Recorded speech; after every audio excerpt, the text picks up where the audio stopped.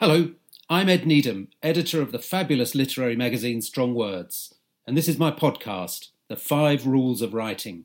In each episode, I speak to a most excellent writer in a particular genre about how they do it. And if you'd like to know more about Strong Words, and specifically how to subscribe, go to www.strong-words.co.uk and you'll be whisked straight to the website.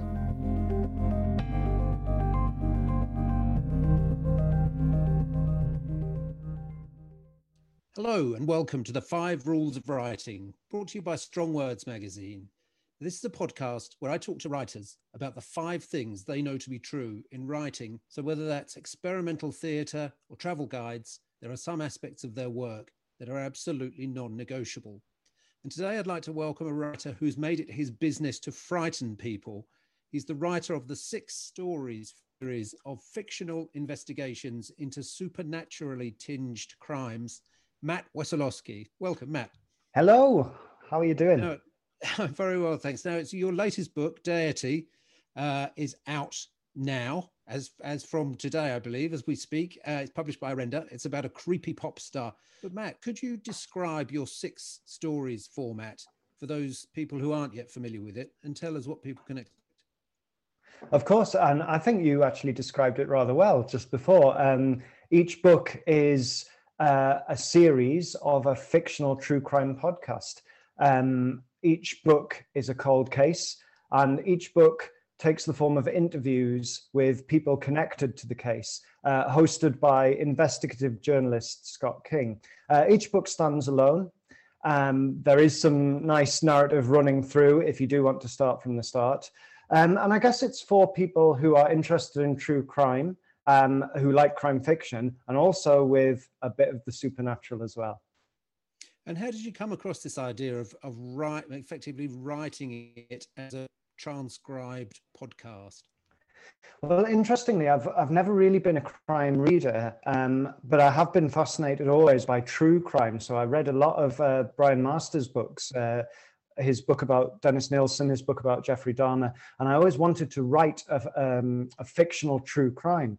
And then when the first series of Serial came along, looking at the case of Hae-Min Lee's murder and her accused boyfriend, that was almost like a bit of an epiphany, because it was this brand new way of telling stories where an interviewer would talk to different people connected with that case. And with every episode, you got an almost different view of the case. So your theories would get changed with every episode. And I thought, what a cool new way of telling stories. Why don't I just have a shot and write something like that? And it was just for fun, really. It was just for me. It wasn't to try and get published or anything. I just wrote it to see what would happen. And it kind of was a little experiment. A very successful one. But you've always had a weakness for the supernatural as well, right? Where does that come from? Oh man, yeah, that is just part of me. That is just who I am. I've been obsessed with the supernatural since I was a kid, since I read the Usborne Book of Ghosts, I think, in primary school. And it's hard to describe. I don't really know where it's come from, but it's there. And I've always wanted to be a horror writer as well. So horror, ghosts, monsters, that's just my thing. And when I was writing the first book, the first 6 stories book, I was writing it as just crime. I was trying to write straight crime, and I got stuck because I was feeling my passion for it was dwindling. And I've been reading about Inuit mythology, sort of as an aside, as you do for fun. And I thought, well, why don't I throw an Inuit demon into here? And then that sort of revitalized the whole thing. And I thought, this is me. This is how I write. I'm going to put a monster in if I want to, because that's me, and that feels more authentic, I suppose. From Strong Words magazine, these are the 5 rules of writing.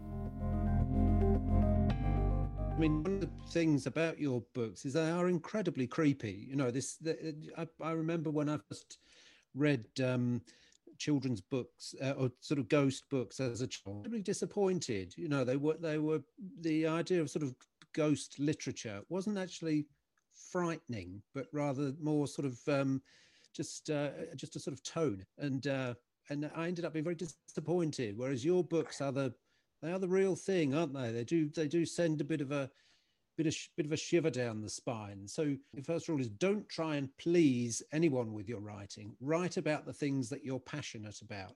How do you communicate that sort of scariness that you are, as you say, passionate about? Well, I think because when I read, I'm a bit like you. I'm always quite disappointed with books that are called horror and that don't frighten me. I want to be frightened and I want to be horrified, and I want to read a book that I don't want to go to the bathroom because I'm too scared, right? And I find too much that I read in the horror genre isn't frightening enough. So I want to be really scary, and I want to be the scariest I can possibly be. And so when I say don't try and please anyone, write what you're passionate about, I kind of write what I want to read. And that's a bit of a writer's cliche, write for yourself, but it's so true. And like I said with the 6 Stories book, it didn't feel enough like me. So I put some supernatural in there, and then it felt right. And I think that's a really important thing to do in your writing, is when it feels right, it flows. And when you're trying to think, oh, will people like this? That's when it inevitably doesn't work. Do you sort of take a passion, which is a sort of vague pleasure, and turn into sort of ink on the page? But what's the process? Or did you just sit down and start writing, and this kind of came out at the end as if by magic? Yeah, I think it's a little bit of both. I tend to, when I'm writing these books, now I usually get ideas from various different places. So usually I'll get an idea from true crime. So I listen to a lot of true crime podcasts. I also listen to a lot of mystery podcasts and like supernatural podcasts, and read a lot in both genres as well. So there'll be I always start with 2 little ideas. So for example, Deity, the latest book, I was thinking a lot about pop stars and heroes and how much we feel let down by them when allegations come out about them. And then I had this idea of a haunted forest, which is a recurring theme in a lot of my books. But then I thought, well, what if I can kind of combine the 2? And that's where I start. I start with these 2 things, and then it is a bit like, let's just see what happens. I don't plan what happens. So the endings tend to surprise me as well. Okay. And is there an aspect of the paranormal that most intrigues you? It depends, because some days there is, and some days it's other things. Like at the minute, I'm really into demon possession. So I've been reading a lot of books about demon possession and a lot of older books and accounts of demon possession. But like next week, it might be lake monsters, might be vampires. There's an endless possibility, and there's more stuff coming. Hydra, my second book, contains black-eyed children, which is quite a recent phenomena.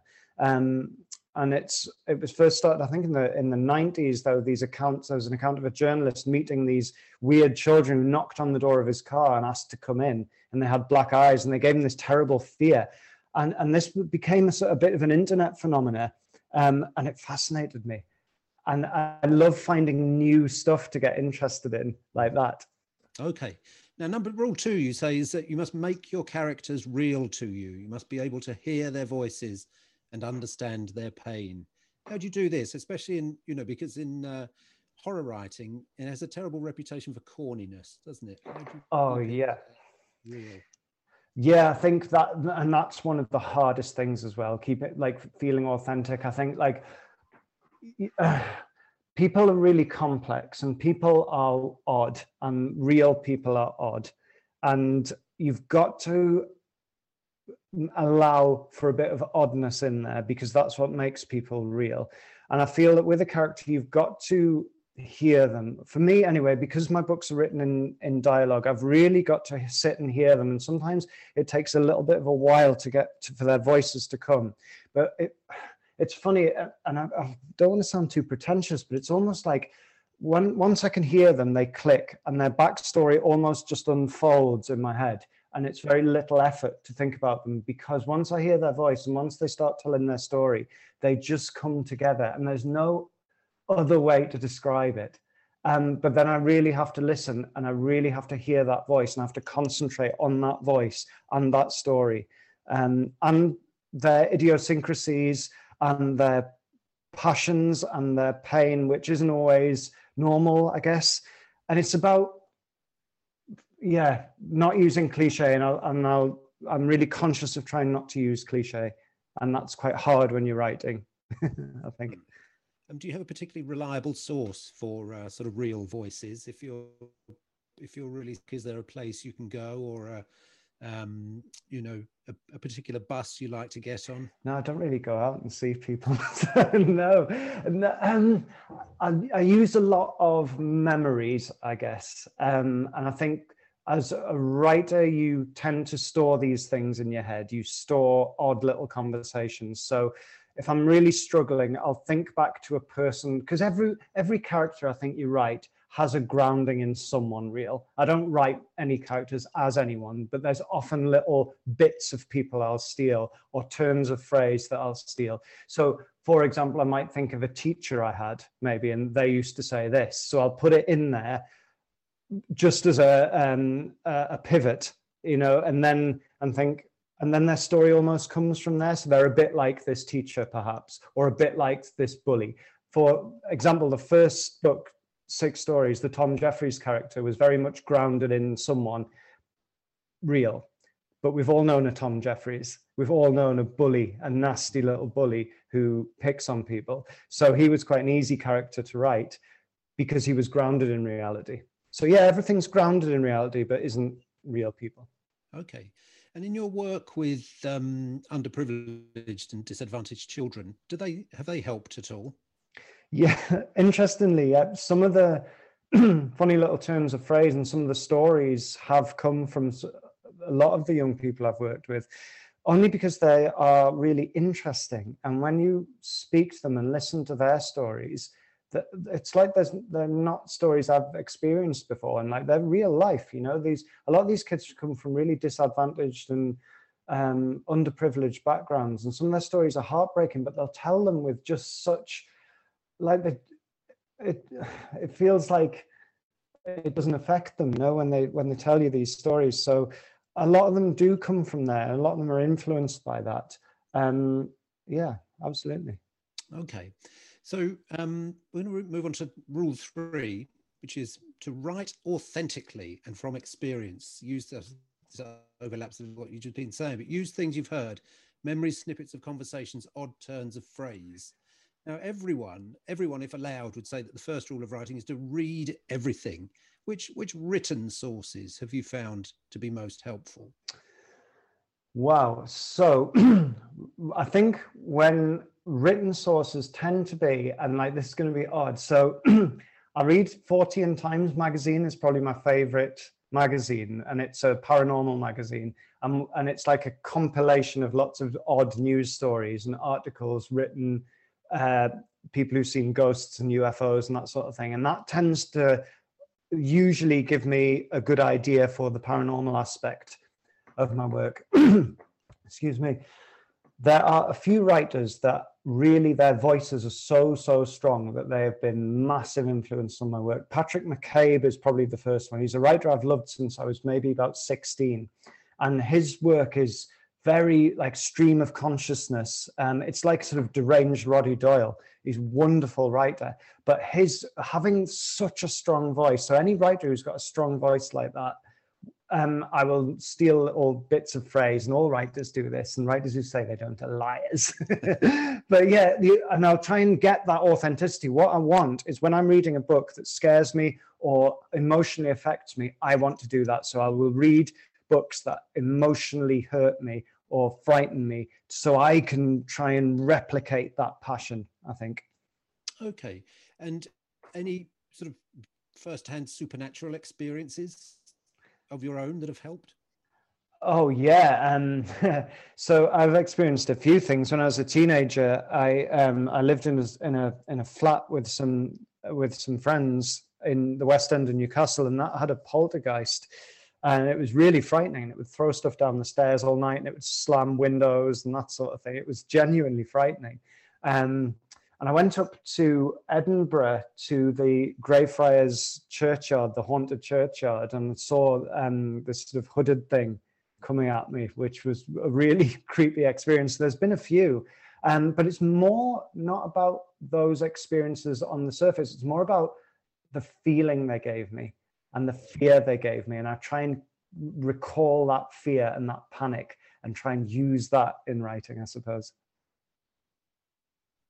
That poltergeists have a particular sort of tendency to throw shoes. Was that your experience? Was there a lot of shoe throwing in your haunted house? Oh, I mean, back then we were all wearing great big New Rock boots, so I don't think it had the strength really. No, it threw. It was hard to know. Sometimes with poltergeists as well, because again, I've read quite a lot about poltergeists. They'll throw things that and not damage them, which is really weird. So they'll throw a tea set from a shelf, but it'll be completely undamaged. Or you'll get pennies often they'll throw, and they will never really hurt anyone. What it used to do is throw things that weren't there. So you'd wake up with something clattering down the stairs, and you kind of wake up and there was nothing there, and that was pretty creepy. Okay, and folklore as well. This is something else that plays a big part in your writing. Sort of whether genuine folklore or folklore that you've sort of constructed for yourself. How do you use that to greatest effect? Oh, I love folklore. Like, again, as a kid, and one of a big influence on my writing is reading folk stories. I've got tons of folklore books. I had this book when I was really young called Old English Folk Tales. I might actually have it right next to me. No, it's upstairs, I think. But yeah, Kevin Crossley Holland adapted a load of Old English folk tales, and when I was a kid, I could pretty much recite all of them off by heart. I was so obsessed with them. And I think folklore has such deep roots in society, in every society. I've got books from Siberian folk tales. I've got folk tales from Norway. And they all have sort of recurrent themes which are steeped in us and our humanity. And I think being able to use those in literature is so powerful. And if you read someone like Andrew Michael Hurley is a really good example of someone who uses folklore and folk horror to a really, really devastating and powerful effect. He's a massive influence as well. And I think folklore has huge power. Mm-hmm. Okay. So before, your rule 4 is to explore your locations with your characters. You never know what you'll find. How do you do? Yeah, so when I'm creating a place, so everywhere in 6 stories, pretty much the big locations are made up, because I kind of feel like I'm not really good enough to write authentically someone else's idea. So if I wrote Newcastle, it would be my Newcastle. It wouldn't be your Newcastle. I don't know. I just don't have enough confidence. So I kind of like to make my own places up, but I don't really like to explore them. There is a way of writing, I suppose, where you are omnipotent. You are a god. You have created this place and you know everything. But I kind of like corners and alleyways and like disused canal towpaths and that sort of thing. And I like exploring them with my characters. So I don't really know what's going to be there. So when they're surprised, I'm surprised. And I find that much more fun rather than knowing what's around every corner. Have you spent a lot of time in forests, in the shoes of your characters? I love forests. Yeah, like we go quite a lot to the woods because we've got quite a lot of woods around here. We've got Northumberland, only about half an hour in the car, and just over the river we've got a lovely woodland that I've been going to since I was little as well. So yeah, I take my son. We walk in the woods. We tell each other stories. Yeah, there's something about the woods that gives me something. It almost replenishes my soul going into a wood. You say you like taking your son into the woods. You're quite keen on walking with your lad in the woods. Do you spend more time trying to frighten him or trying to reassure him? He's very he's not frightened of stuff like that. We spend a lot of the time in the woods with him picking up sticks and having adventures and being characters, or I often tell him folk tales. I mean, he's getting a bit old for that now. He kind of wants to run off into the into the woods, but I would just sort of tell him, all the folk tales I know off by heart, and that was quite nice. And what sort of locations have been toughest to populate?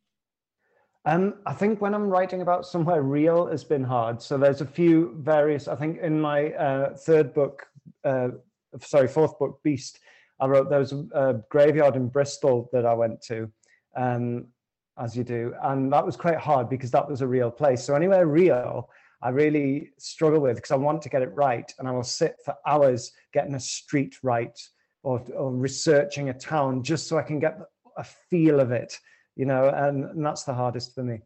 Okay. And rule 5, Matt, you say fear is in the mind of the reader. How do you put it there? I think one of the big lessons in fear is there's a movie called Night of the Demon. I don't know if you know it. I'm not familiar with that one.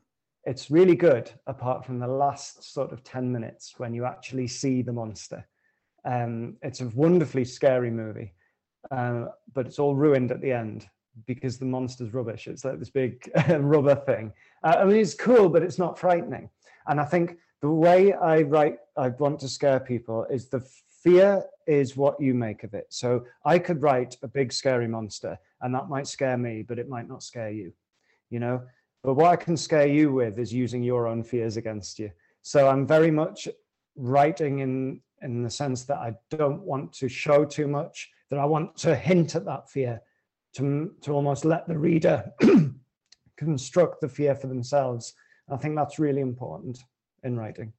And why do you think people like being frightened so much? Oh man, I don't know. There's probably like a really intelligent psychological reason why. And I mean, it's probably a bit of escapism because you are sat and you're safe and it's all in your head really, but it gives you that thrill. Maybe about riding a roller coaster, it's that idea of being near to death. Or maybe there's something deep rooted in us. I mean, folk stories were there to frighten us. If you take every country has a river monster story or a lake monster story, and they were cautionary. They were about making sure children don't go near the water. I mean, you can say to a child, don't go near the water, or you can say to a child, something is going to reach and grab you. And that has much more powerful effect. And I think fear is used by us as people, as storytellers.